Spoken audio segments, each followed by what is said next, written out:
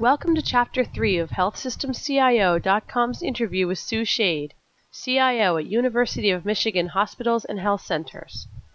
In this segment, Schade talks about the response she gets when speaking out about the lack of women in IT leadership, what CIOs can do to support and encourage all employees, including women, and one way that she believes the work environment has changed for the better. Some of your pieces have also focused on, getting more women involved in technology, and I know that that's something that's a passion of yours, so I wanted to get your thoughts on that. Sure. So getting more women involved in technology. And I think I have been aware, my whole career that technology is much more a male-dominated field. And as I have risen in the ranks, so to speak, as a CIO, in healthcare IT, very aware of what those numbers look like between male and female IT leaders. I first started focusing a little bit more on this when I was asked to do a talk at a conference in December. It was one of these invitation-only conferences, about 100 people, and I was given the opportunity to do the opening keynote over dinner, and they told me I could talk about anything I wanted to as long as it was inspirational and motivating. So I had a lot of latitude, and what I decided to do was to talk about the future workforce. And as I started doing some research and preparation to talk about the future workforce, I started drilling in on the challenge of getting more women into technology. So that was the first point at which I really went deeper on that. And as I got up to speak, and the typical probably 80% of the people in the room were men, I thought, here we go. Let's see how this goes. Yeah. And, I got a lot of great response. A lot of women afterwards told me their stories personally, and a lot of men talked to me afterwards and told me stories of their daughters and what they were facing in school and some of the career choices that they were making. So it resonated with people. And then I had the opportunity to talk at community college in the area here as a keynote speaker as part of their series on non-traditional careers, and this was women in IT. And when they asked me to do it, they said, just to give you an idea in terms of this series, we've also had men in nursing as a focus.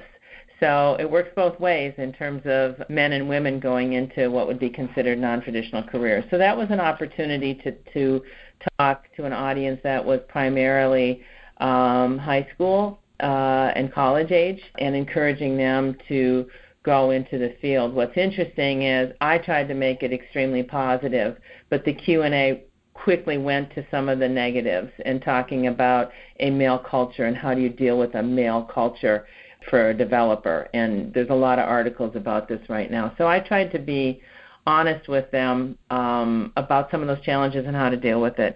And I've since had opportunity to do another talk to a group, as well as you noted, I've written some things on it. So I'm happy to speak out about that. I'm in a position, I think, where I can speak out about that, and I can be a role model in talking with young women, encouraging them to go into the field. It's not just technology, it's STEM fields across the board.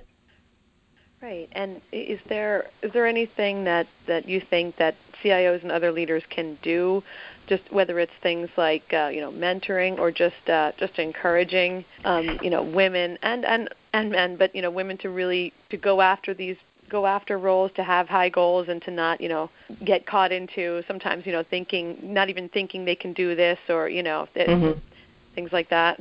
Yep.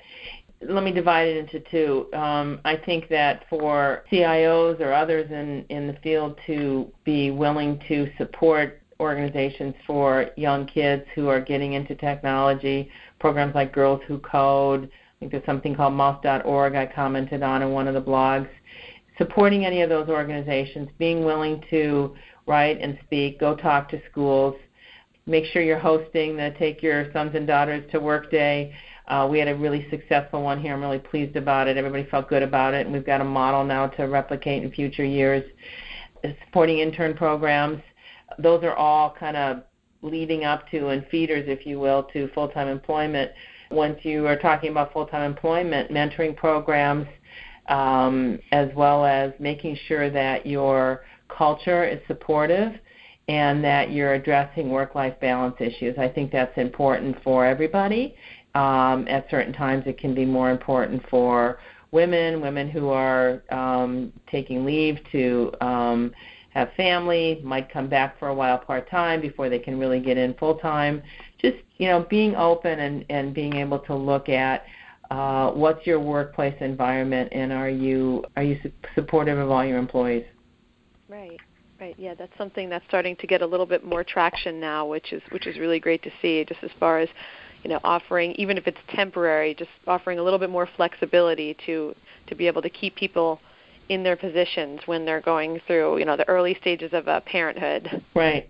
I just I hope that people don't have stories like I had when I had young children and I was in management, and the only woman on a management team for probably a good 5 years, and working with guys that had wives who were mostly stay-at-home moms. Right. And I think I worked with guys who didn't really get it and didn't understand what some of my challenges were.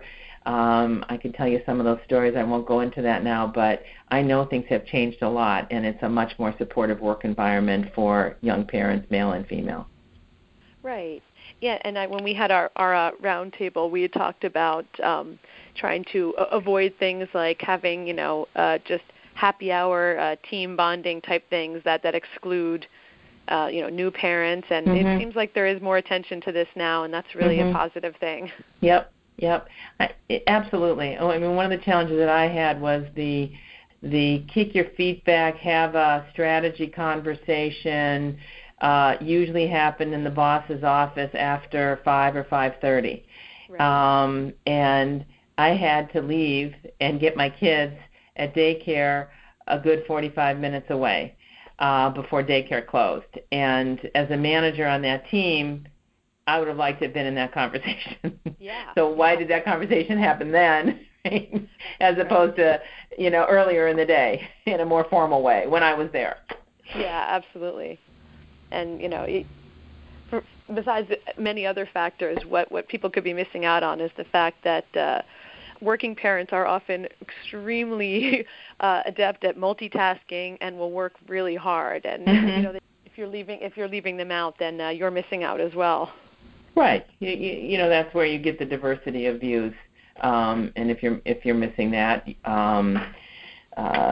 decisions and directions may not be as well thought through if you're missing all those different points of view.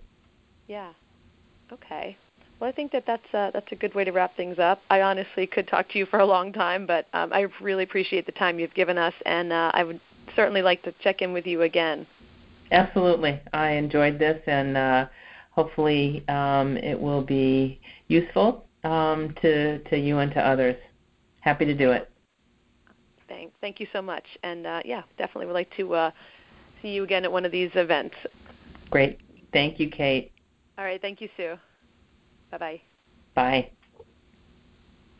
Thank you for listening to this podcast from healthsystemcio.com. To hear other podcasts, visit our website or subscribe to our account in iTunes at healthsystemcio.com/podcast.